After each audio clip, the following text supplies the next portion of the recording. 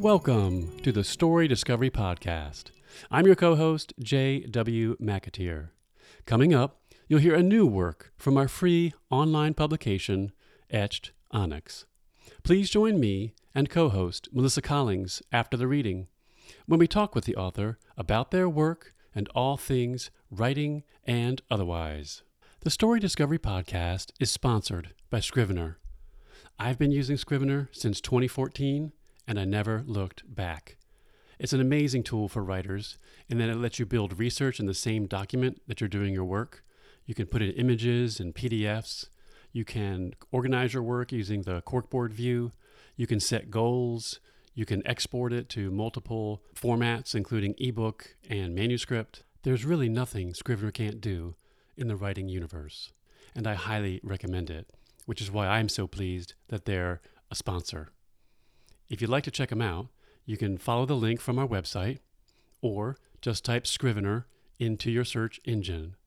Our listeners get a 20% discount by using the coupon code STORYDiscovery at checkout. If you're a writer and you haven't tried Scrivener, I highly recommend it. Give Scrivener a try. You won't regret it. This podcast and all related materials are a production of Onyx Publications. All works, stories, and poems are copyright 2022. All rights reserved.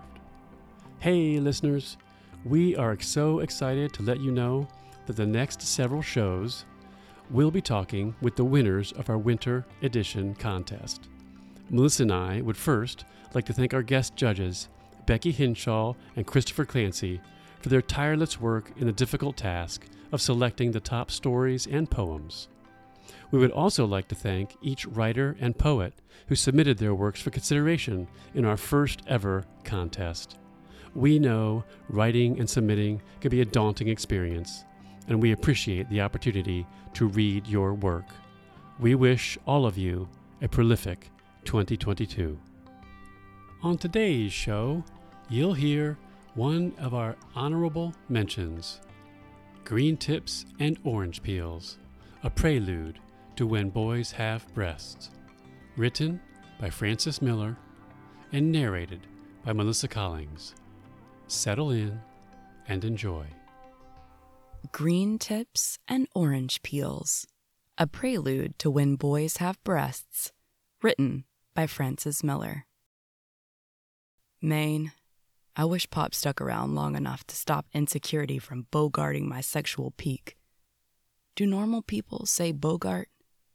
I hear it all the time here in Memphis, but never heard it on Martin, Fresh Prince, or even Seinfeld. Anyway, the bogart happened at a sleepover back in the day. 2 boys, 3 girls. Only one counted. Though not yet familiar with my own breasts, that night I became familiar with hers. Granted, that's likely more detailed than the medical form requested when it asked if I'm sexually active. Here you go, all done, I tell the front desk lady. So let's see, Fred. You're here to see Dr. Dodson. Do you have your insurance card? I hesitate. Oh, wait. You're Shirley's son. I gotcha.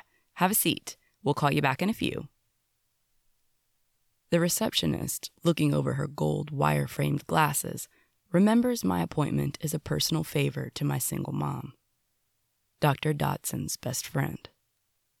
Doc took pity on us when I needed some vaccination shots before heading off to college, knowing we hadn't had health insurance in, forever. I mean, I'm probably exaggerating by saying sexual peak, but I tend to do that. You know, build things up bigger in my head. But being in my own head is what got me stuck in this love triangle anyway. Not sure how I got mixed up in this mess, but I know that sleepover is where things first got messy. That messy evening was a warm summer night in June. Actually, this is Memphis, so it was probably more like a hot-as-hell summer night. It was my first and last co-ed sleepover. Eddie was even younger than me. He couldn't help. My 2 sisters were there, so it hardly seemed scandalous, but this wild card, Michelle, set it off. The 5 of us were practically strangers. My 2 sisters, who were Dad's daughters but not Mom's, had come down from Indiana shortly after school ended. Hadn't met them before. They were both as oddly skinny as I was noticeably plump. They shared the same dark cocoa skin the chocolate factory had obviously made too much of when molding Dad and decided to save the leftovers for them. My exactly medium brown skin landed smack dab in the middle of Mom and Dad's complexions, like they only had half a serving left when they got to me. Both sisters were born in the same calendar year, but they told everybody they were a year apart. During dinner that night, well, I generally don't consider pizza dinner because dinner needs a side dish. Supper, maybe? I still don't know the difference between the two. Anyway, over our evening meal, Mom commented under her breath, "You couldn't even wait the 6 weeks, huh?" To Dad, but Mom's whispers sound like people talking with their Walkman headphones on. They think they're talking normally, but everyone else is looking for the megaphone. Dad cut his eyes in a way that let me know it wasn't nice, but I didn't get what Mom meant by the 6 weeks comment. Don't quite get it still, but at least back then I didn't feel like I should be embarrassed not to. Eddie was in my karate class. Not sure how we became friends, except for the fact that we were both yellow belts. Dad gave out white belts when you signed up, which had a functional purpose to hold together your buttonless white karate jacket top. The yellow belt came next, symbolizing you hadn't quit in the first several months of lessons and your parents' tuition checks hadn't bounced. After that, the journey from yellow to green to blue to red, and finally to black, was much more rigorous. Unlike Eddie, my belt had green tips, meaning I was an inch closer to getting my green belt. Couldn't tell you how that translated to skill level, only that neither of us could break a wooden board with our karate chops. But maybe when my palm struck the lightly colored pine wood, the board looked like it wanted to break a wee bit more than when Eddie hit it. Whenever Dad got really angry and Mom would talk back, I'd think of him and his black belt breaking 6 boards at a time. Was Mom really that brave, or did she not remember like I did? But I liked Eddie. See, I always felt younger than kids my own age. Mom would always brag to her friends about how mature I was to be so young. Dad would comment on my age, too, but only to point out how fat I was for my age. He never said that outright, but his tone and laugh did, and the people's reaction echoed it. He thought I was too young to understand, but I did. And that's probably what Mom meant when she bragged about my maturity. Even still, I felt foolish around kids my age. I bet my classmates would have gotten Mom's 6 weeks joke. I would have laughed like I got it while wondering how they all knew what I didn't. Anyway, I could relax around Eddie. I felt older than him. Not by much, though. Just enough to seem cool. Michelle wasn't in karate, but would tag along with her older brother, a green belt with blue tips. That night, we were all in the dojo below the upstairs apartment, briefly disguising as home. At the time, it felt cool to be the son of a sensei, to live where he taught. The dojo still had a slight tang of body odor in the air, though none of us were funky. It's just that Mom hated cheese, even when she wasn't pregnant, and would get every pizza topping on the menu to drown out the cheese taste. "Well, I need it to hold the slice together," she would offer to those who questioned why she didn't just get a pizza without cheese if she hated it so much. Really, I knew.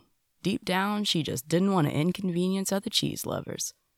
It's crazy how onions, green and banana peppers, black olives, and sausage would join forces like the characters of Voltron to form a scent birthed in the armpits of children playing outside all day. Our pizza, from Broadway's Pizza next door, only had cheese and pepperoni, the way pizza should smell. We sat in silence after the grown-ups had gone upstairs and let us young'uns be. "Freddie, you have the last piece. I know you want it," one sister offered while the other snort-giggled. "Nah, I'm full," I bold-faced lied. With every trip to the pizza box, I would monitor, calculate, and then recalculate each person's fair share. I had been eyeing that slice since Eddie threw away his plate, crust, and picked off pepperonis, despite his entitlement to the last piece. My sister probably saw my gazes, and that's why she knew, but I took it as her assuming the fattest kid wanted it. Dad had agreed to take the girls, from a previous marriage, for the summer. A grand gesture he wouldn't repeat nor extend to me once I found myself in their unbearably uncomfortable shoes. Sometimes, those green tips on my yellow belt, that maybe I didn't deserve, felt like the only thing Dad had ever given me. My unearned pride when one of Mom's friends would ask how karate was going, and I boasted, "I'm a yellow belt with green tips." But that night, the three of us were supposed to bond, forgetting the remissness of the past and ignoring the inevitable disappointments of the future. As an only child, based on experience, I didn't know what to do. Can't remember if Michelle was supposed to be like a chaperone or my oldest sister's new friend, but she spoke like she was in charge, so we ain't even have no choice if we believed it or not. I didn't fully understand when puberty started or ended, but it felt like a test that Michelle passed with flying colors and we all failed. She was much closer to woman than she was to girl. Don't know how else to explain it. Like all the other girls my age smelled like regular soap, and you could even still smell the paper wrapper the bar came out of on their clothes. Michelle's skin whispered she used a special citrusy soap she had to unpack from an orange peel. Yet it wasn't the aroma itself that made her so womanly, but rather the idea that only a woman would recognize the time taken to remove the soap's rind was worth it, to cast a spell on those she allowed to get close. Soap aside, she was also the only one with a clear plan to save us from a night staring at each other while twiddling our thumbs. Her recommendation was simple and prudent. "Let's make teams, boys and girls. Come up with an idea to entertain the other side, and we'll see who's better." Michelle barked orders from high above. The division of boys and girls was a social staple I'd learned about a few months earlier. One morning, Mom had an appointment and had to drop me off at school early as hell. At any point in my childhood, my family had at most one working car, often enough less than that, so 99.9% of the time, school drop-offs were right on time or stupidly late, but never early.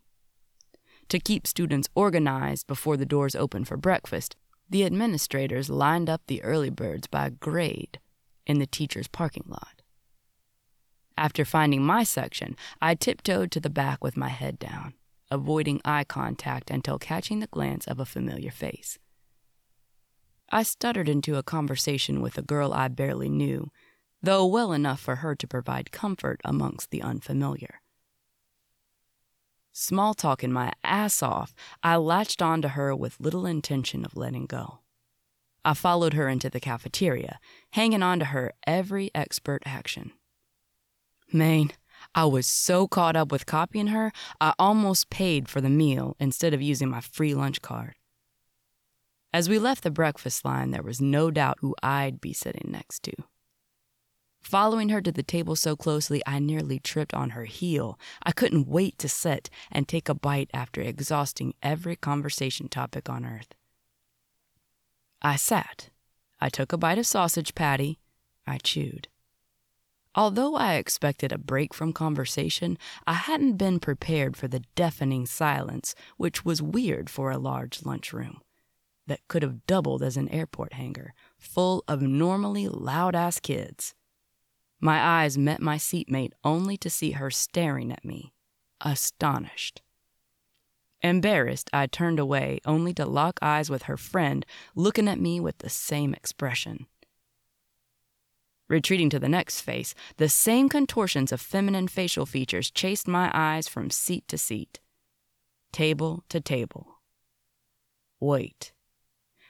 Everyone on my side of the cafeteria was female. I messed up bad. It was humiliating. I had sat on the girls' side. As I stood up, grabbed my tray, embarked on a walk of shame to the boys' side, and escaped the suddenly overwhelming stench of regular soap wrappers, several questions jogged across my mind. How could 100 kids laugh with a volume to rival a packed football stadium? Were they all taking vocal cord steroids? What type of dealer sells drugs to little kids? He's a girl. You a girl, ain't it, man? Enough. I've heard that 1,000,000 times already. At least be creative. Was I not a boy? Why didn't she warn me? Would the embarrassment ever subside? It did, eventually. I now respected Michelle even more for making the sides perfectly clear up front. Perhaps transparency came with maturity. Back at the sleepover, once divided, each team planned its form of entertainment. The boys' choice was obvious. Obsessed with basketball, I figured if we played a game of one-on-one for the girls, surely they'd be as entertained as I was watching Michael Jordan, or at the very least, Scottie Pippen.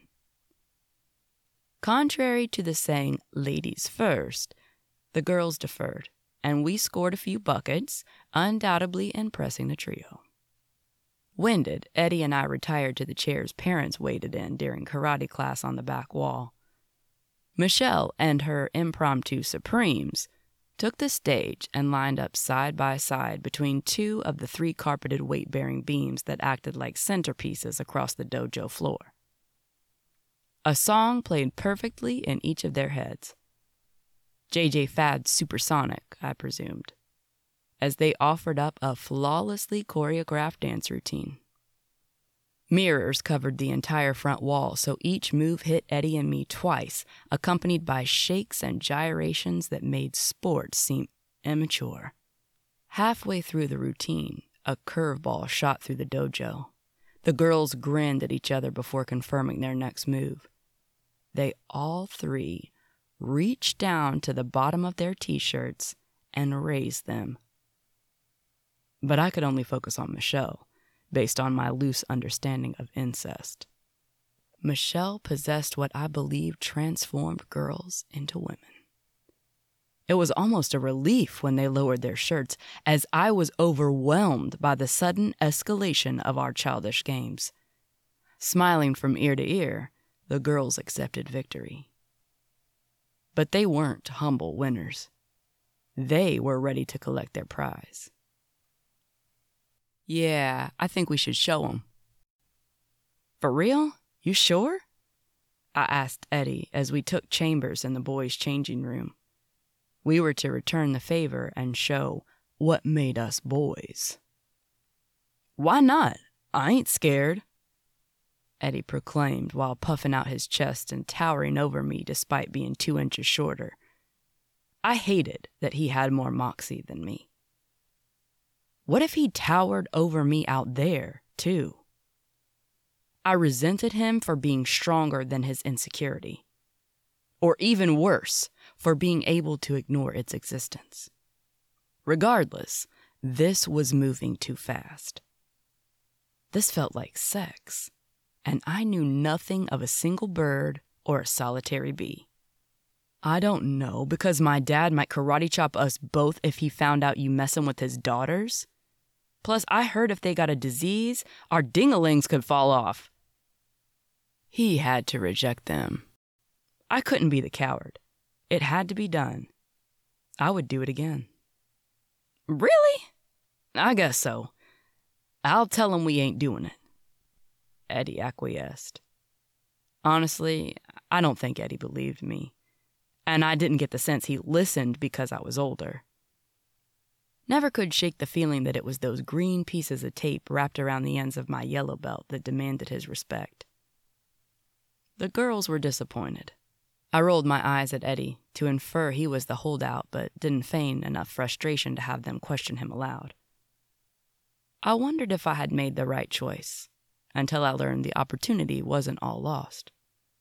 As we headed to our sleeping bags lying in the middle of the dojo's parquet floor, the girls reopened access to their prized possessions. Michelle beckoned me as Eddie entertained the sisters. Despite shyness with my own body, I felt right at home lying next to Michelle. She caressed my cheek, inching me closer, and I could see remnants of orange rind beneath her fingernails. Mimicking something I'd seen on Cinemax, I wildly kissed and fondled Michelle's 2 grapefruits. Maybe my mind was playing tricks on me, but instead of citrus, her skin tasted exactly like her caramel complexion. This was a relief because I had already developed my deep hate for the taste of anything chocolate. Ice cream, candy, cake, cookies. Can't stand 'em. My sloppy tongue traveled sporadically across her upper body. She snickered at my enthusiasm. I now wish I would have tried to kiss her on the mouth, so I would have had practice before my first kiss in 10th grade. But that was my only regret. I never felt guilt about selling out my friend Eddie. Our friendship ended naturally several months later when Dad's coke habit lost us the karate school and we were forced to move into an old house across from the projects. The projects were probably nicer. At least they had running water. I rarely even thought about Eddie being there that night, only my time with Michelle. Well, at least not until a few months ago, when I sold out my best friend trying to recapture my dream girl's heart. Didn't work this time, though. My betrayal smelled like Mom's pizza with all the toppings, and each bite tasted like fate. But every so often, Michelle's citrusy soap seductively dances on my nose hair while I feel her soft caramel skin on the tip of my tongue. And not even the chocolate, bitter taste of karma could sour that.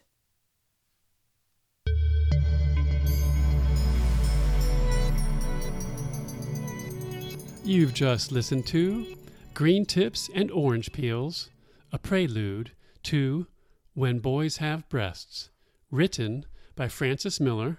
And Frances is one of our honorable mentions for our winter edition contest. Welcome to the show, Frances. Thank you for having me. Happy to have you on. And of course, we always have our co-host on as well, Melissa Collins. Melissa, welcome. Thank you so much. Happy to be here. Great. All right, Frances. Well, so folks have just heard this story, and I'm sure they're quite intrigued and interested to learn more. So before we talk about the actual story itself, give us a little background about you. All right. Thanks, JW.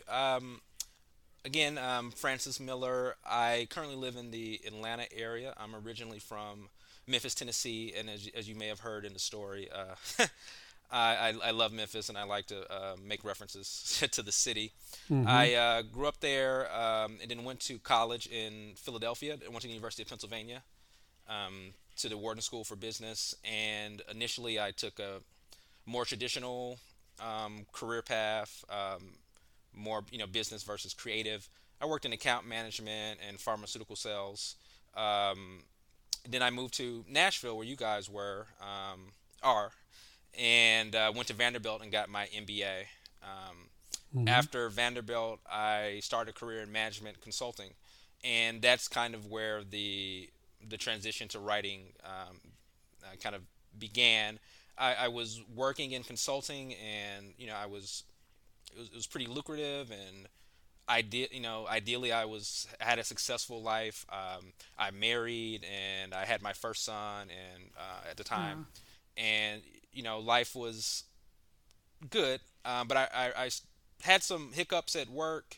I switched jobs, switched companies, and I was traveling every week for work, and I just wasn't. I just started. There was something missing. There was just something where I wasn't really happy. I started exploring those emotions in a blog series just for fun, and what I would do is I would take some emotion or issue I was having in the current day and relate it to a childhood memory.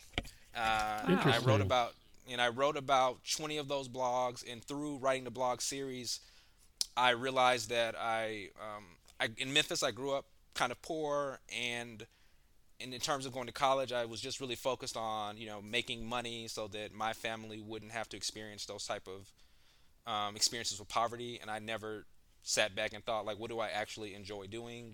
Mm-hmm. And through the blog Wow. series, I realized I really I really enjoyed writing. And in 2018, I quit my job, and thanks to my very supportive wife, I was able to do that. And I just focused on writing, and I wrote my novel When Boys Have Breasts, and I completed it in 2018, at least the first draft. Mm-hmm. And Great. there's a lot of fun information about that, but Yeah. I've been constantly working on it. And we after I quit my job, we had our second son, so we have two boys now here.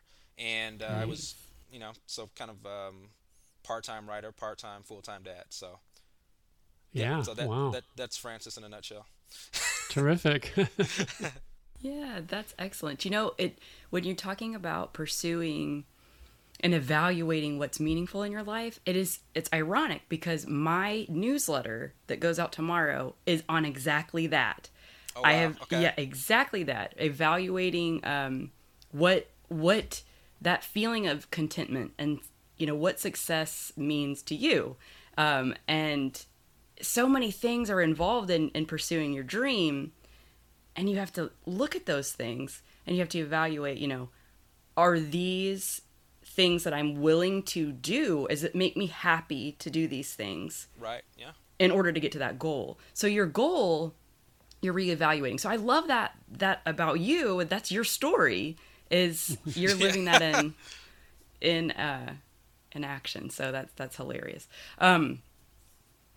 Well, shall we jump into talking about this piece? Sure. Let's do I it. would like that. I would like it. Tell us about this, like your idea, where this came from, how this got started, and how it's evolved.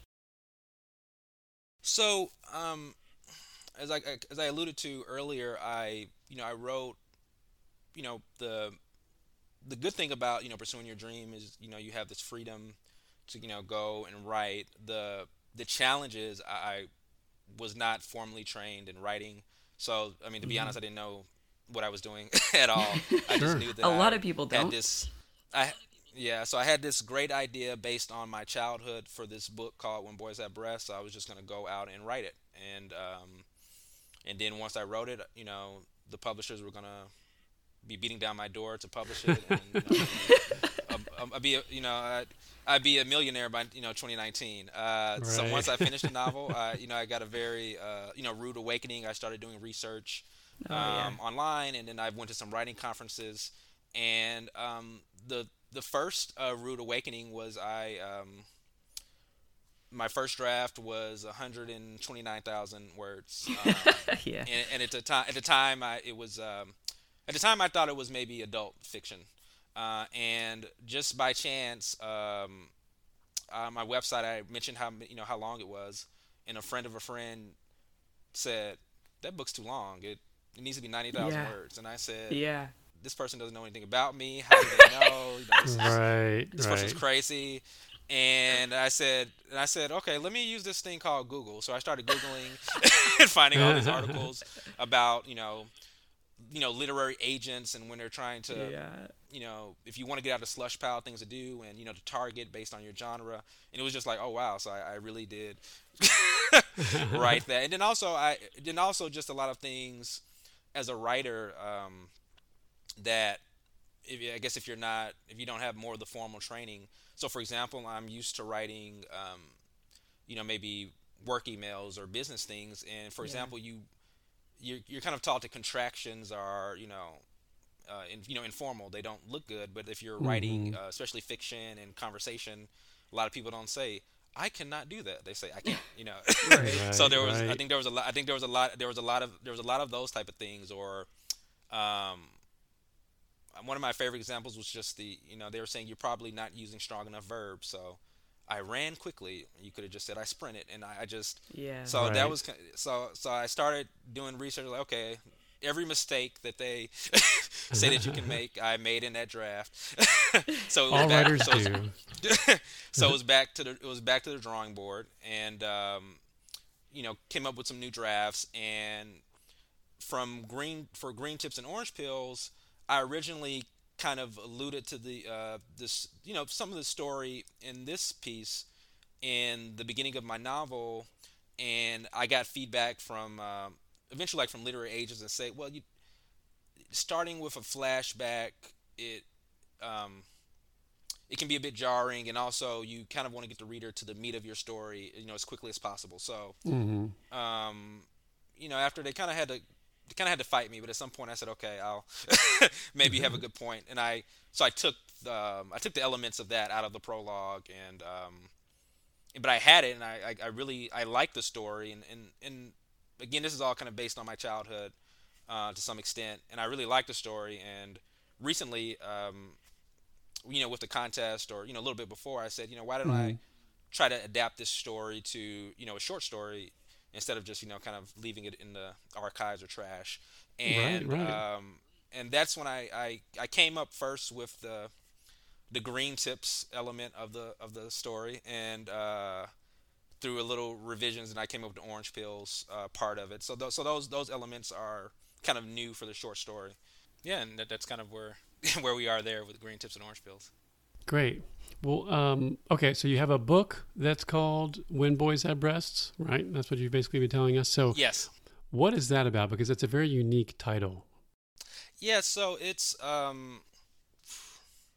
I might be hungry, but it's kind of a coming of age sandwich with rom com meat in the middle, and some Oh, '90s nostalgia. I like that It's description. based on my adolescence, from like middle school, high school primarily, Hmm. um, and the title, "When Boys Have Breasts," one, it deals with the narrator issues and struggles with obesity, and specifically, he has male breasts, and he gets teased as a child by that, Hmm. and the insecurities, and how those insecurities kind of fade into his his love life and his crushes, and how he sometimes he doesn't act, or even if he does act, he can't believe it's true, because how could they like this boy who's so insecure. Right. And part of it is those interactions with those kind of young interactions with girls, and those romantic intimate interludes, and him trying to, I guess, assess those type of interactions. So it's kind of a play on that and those awkward moments. So that's where the the title comes from, When Boys Have Breasts. Oh, okay. Yeah. No, that makes sense. Yeah. There's a comp title that I am thinking of. I don't know if you have your comparison titles for when you're ready to pitch your novel, but I'm trying to think of that. There's one that came out that's an adult female version, Okay. a plus size. Everybody knows The Bachelor and Bachelorette. Right. Okay. Yeah. Plus size woman, and the name will come to me at some point. I'll take it. Basically says that she's going on The Bachelorette, and she's meeting all these men in this very public atmosphere, but she's a little bit insecure about the weight that she's carrying. So it Okay. reminds me of that. Okay. You Yeah. could maybe even use that as a comp title for the male young adult version of that. Um, but I would love it, because I'm I am in the process of querying. okay, so you're actually I'm in the on, pro- you're and doing it now. I made a recent pretty substantial change to the novel. I think I mentioned earlier that when I first wrote it, I thought maybe it was adult, and through writer conferences and feedback, I got a lot of feedback that it should be perhaps young adult. Hmm. Um, Now I think it might be young adult crossover. Who knows? But Right. I'm targeting upper YA. So definitely, as those genres change, I kind of need new comps or ways to Yeah. describe it. So that would be very helpful. So that it's One to Watch by Kate Stamen London. One to watch. Okay. One to Okay. watch, yeah. I listened to that one as I was preparing. But you and I are like, I have the same, a similar journey Okay. So funny. I wrote an adult 120,000 words. I was like, yeah, I started pitching this thing. And one agent was like, yeah, this is a good, I mean, it was a awakening. Same thing. He sent this message. He was like, this is a great concept. It seems like it's interesting, but whoa, what are you doing? This is like way too long. You know, cut out a third of your book and resubmit to me. Yeah, same kind of thing. And I did the same thing. I went from an adult to a young adult story. Okay. Yeah. Interesting. My story is shelved. Like that one is shelved for a little bit, but it's still dear to me. But let's not have that same path there. Yours is not going to be shelved. We'll be positive there. But it's so funny, you know. It is. Yeah. It's the same story, and I love part of that. I'm going to side a little bit because I think that anybody listening will really be inspired by your story because you had this great idea and you went for it.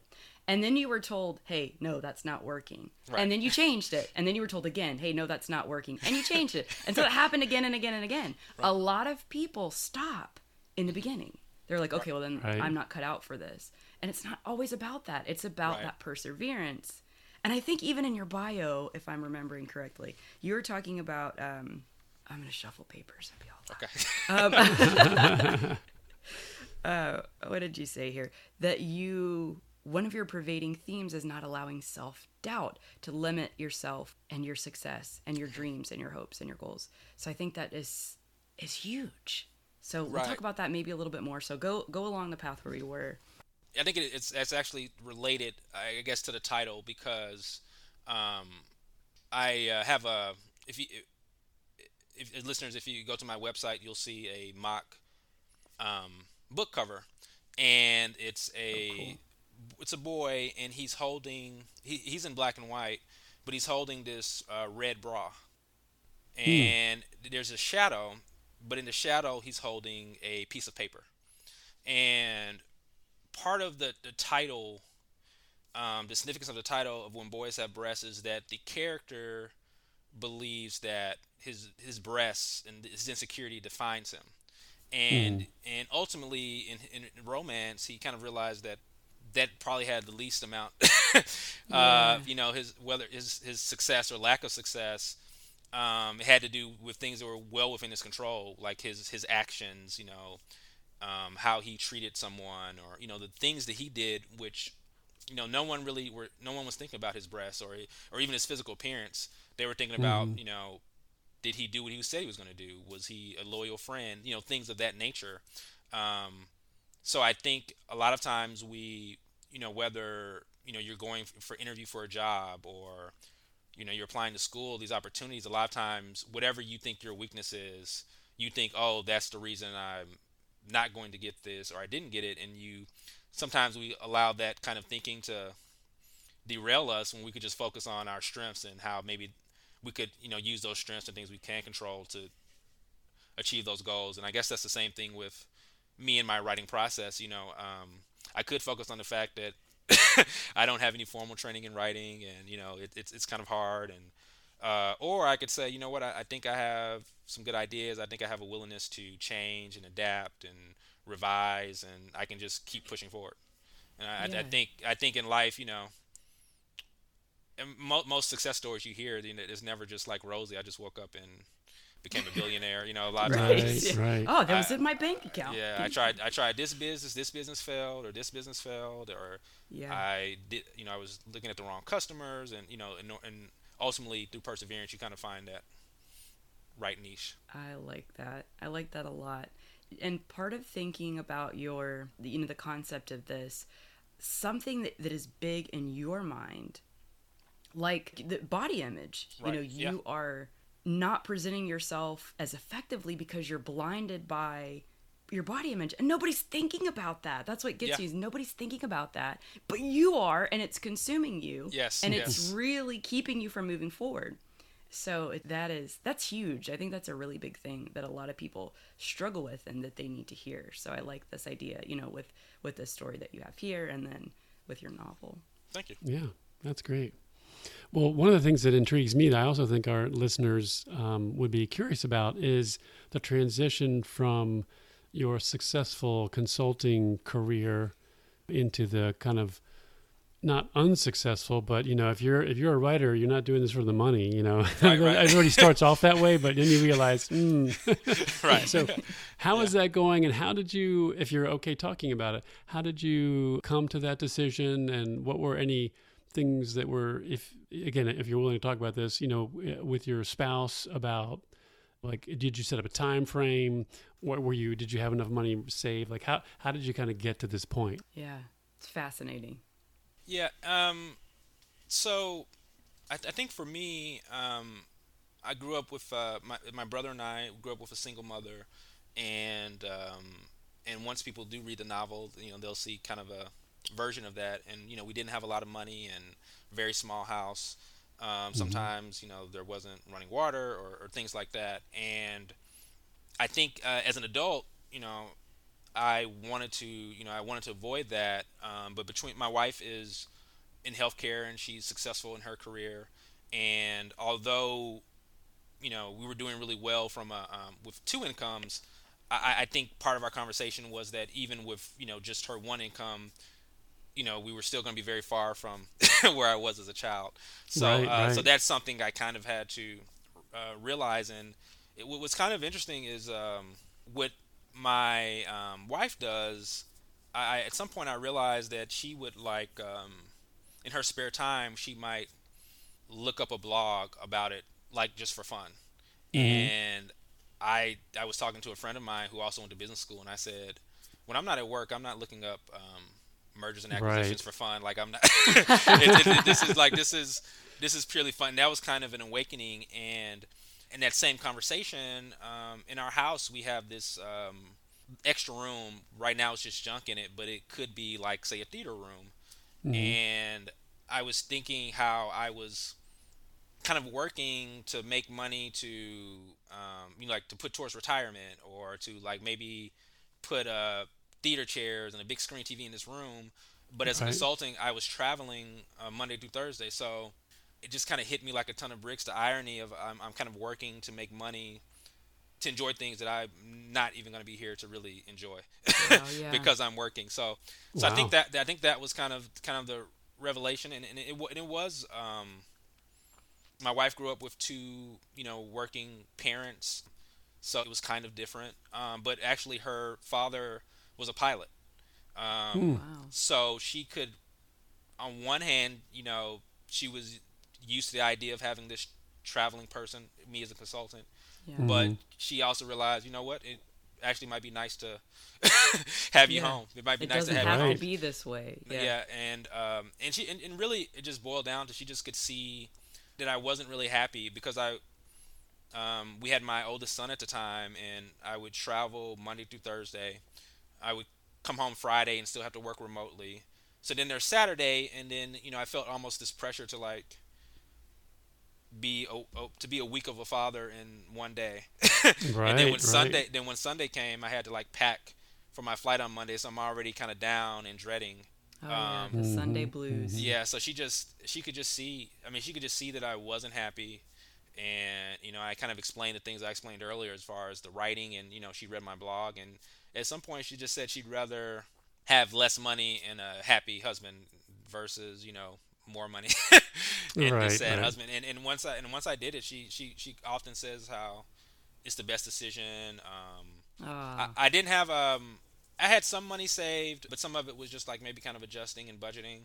And interestingly enough, my mom at the time lived with us, and she helped take care of my son. And she once I was going to be home, she accepted a promotion at Fisk, so she was Hmm. making more money, and she was supportive, so she wanted to like help, Ah. as far as me pursuing my dream, and she's been extremely helpful, just supportive, financially and just encouragement. Sure. And then we had and the funny thing about being home versus being on the road, we had another child, so we had my second son, and I really was kind of a stay-at-home dad, early in his life. And then during when COVID hit and the pandemic and people were staying at home, then I became really kind of full-time dad. So in many ways, it's been a benefit, because if I was still consulting or traveling or even working from home, I wouldn't be able to take care of the boys in a way. So my wife is like, she's very grateful that her job is less flexible. So she's glad that I'm the person who, when the kids get sick, that I can kind of run up to the school. So it's really worked out. That's great. Well for us. That is great. It's so important to have a supportive network behind you, and family is like the very first network that you turn to. And so, right. Yeah. Congratulations. That's terrific. Yeah. Okay. Well, we do have a couple of writing questions we also like to ask. Okay. So what is your ideal writing atmosphere? So I know the pandemic's kind of put the squash or prevented people from going out into their environments they might normally do. But, do you write at home? Do you get up early? Kind of what's your situation when it comes to jamming out the prose? I like this question just because it's also one of those things that you kind of grow and learn. When I was first home, I said, all right, I'm going to, it was like my first day off work. I'm going to, sit down and write the book. And being at home, I would write a little bit. I found so many things to do, like, laundry, dishes. Like there's all these things goodness. that like it's never ending. It's just never ending at the house. All these things, or maybe someone calls you because they're like, oh, you're not working. Let me call you. So it was just. I did that for maybe a week, and I was like, I'm not getting anything done. So then I decided to go to the McDonough Public Library, and I started going there, and one is great from the not having the distractions. Two, like I can't talk on the phone. I'm in the library. Well, although there were some people who would talk on the phone in the library. Right. But always those. Always those. But I like the fact that I could say, oh, I can't talk. I'm in the library, so I really could concentrate and focus, and I really did kind of hunker down for about. It was roughly like April to September-ish as far as the first draft, and I would just go to the library during their hours and put in a good solid maybe 5-6 hours. Wow. They would open like maybe at 10 some days or noon other days, but I would get there pretty early. I'd pack a lunch, and then I would around 5 something I would go pick up my oldest son from school. But yeah, that's how I that was my most productive. That was how I guess I kind of jammed. And I'm not a person that can really have like music or like something in the background because it just I'll get distracted. I'll start listening to the lyrics or watching the show. So I kind of like quiet and something like a library. Someplace that there's a little bit of seclusion and just kind of just be alone with my words and my thoughts. Yeah, that's great. That's good. That's a good idea. I was thinking I might need to try some of that. Hit the library. That's a nice, quiet place to be. Yeah, it is a great atmosphere.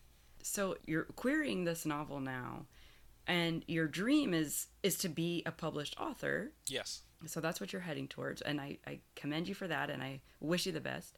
Do you have the next novel? Because if you get an agent, the very next thing they're going to ask is, okay, what do you have for me next? Are you ready? I'm ready. From this book, I have possibly making it a series, and one would be the title would be like Before Boys Had Breasts, for example, and it kind of talks a little bit about the childhood. Before, like, well, his childhood before we kind of lead up, because there's some of his childhood friends that he met in elementary school, kind of brings them in, and his mom, single mom's kind of she's an important character, and they dealt with some domestic violence and things like that, which I somewhat softly allude to in Green Tips and Orange Pills.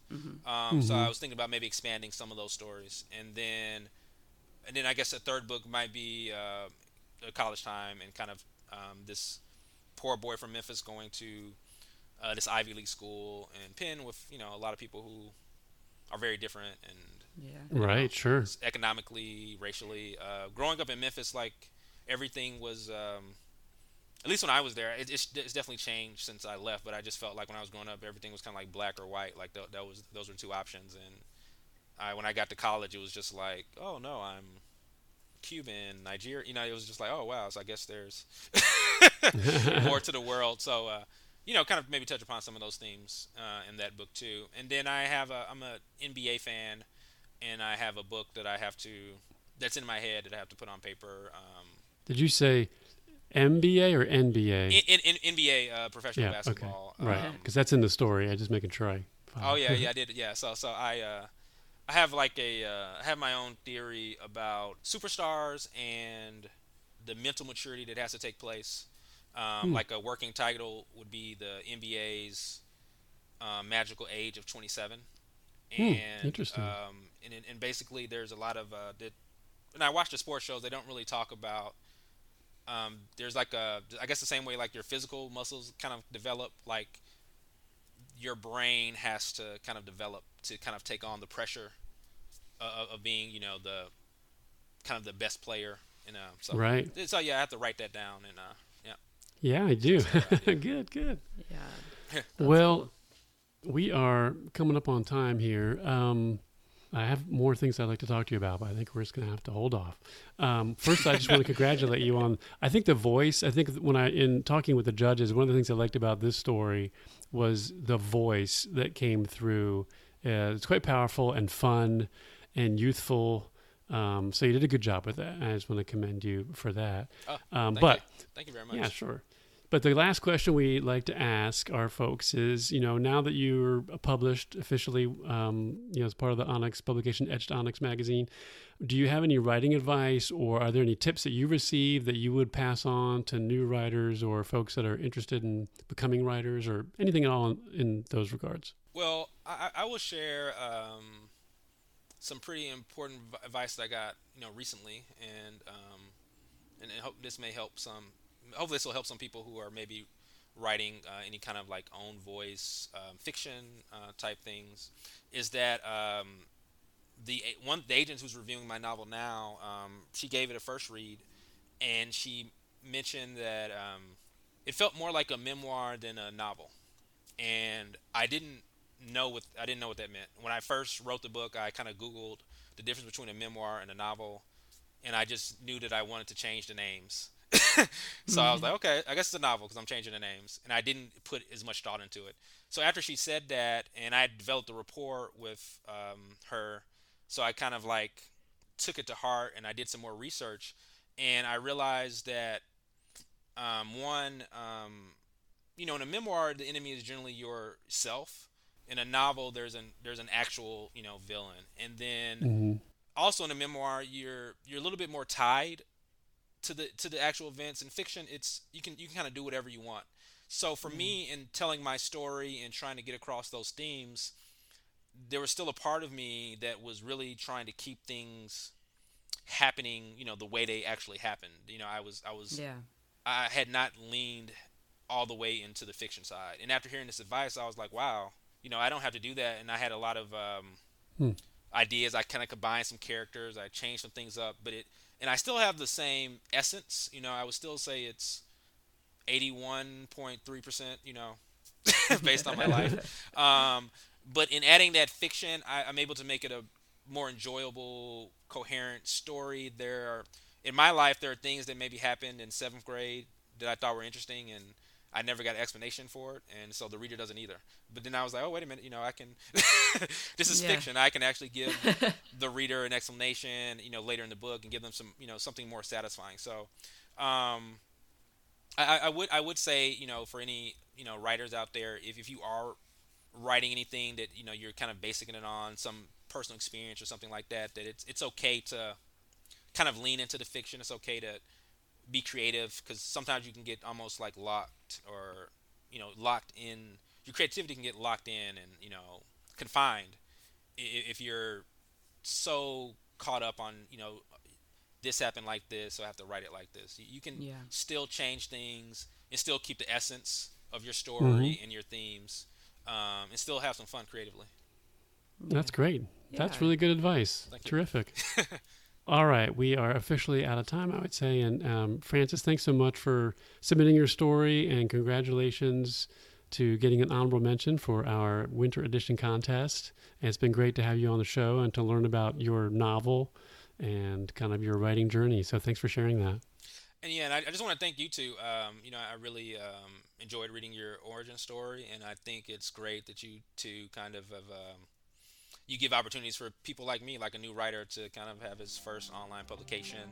I know it takes a lot of Yeah. time and work, and I really appreciate it. And so, thanks for having me. It's been a lot of fun. It Great, has thank been a you. lot of fun, and we wish you the best going forward. It's exciting to be on the front of your career here. Yes. That's right. And keep in touch. Don't forget Yeah. us. Yeah, I will not. when you're famous. I won't. Thank you very much for listening. We hope you enjoyed the show. If so, please help us spread the word by telling your friends or giving us a rating and review on your favorite podcast app. Those reviews really make a difference. We'd like to thank the folks at Literature and Latte, the makers of Scrivener, for sponsoring the podcast and providing an amazing tool for writers. If you'd like to take your writing to the next level and use a tool designed for writers by writers, then give Scrivener a try. What have you got to lose? The Story Discovery Podcast is a free, narrated podcast of the works that appear in Etched Onyx magazine. Edited by J.W. McAteer, all stories and poems are available for free at onyxpublications.com. That's ONYX publications.com. If you'd like to support the continuation of this podcast and or the magazine, please consider a small donation through Patreon at patreon.com/onyxpublications. As a nano publishing house, we are always looking for new works to showcase. If you'd like to submit a story or poem for consideration, please visit the submissions page on our website. In the meantime, keep reading and writing.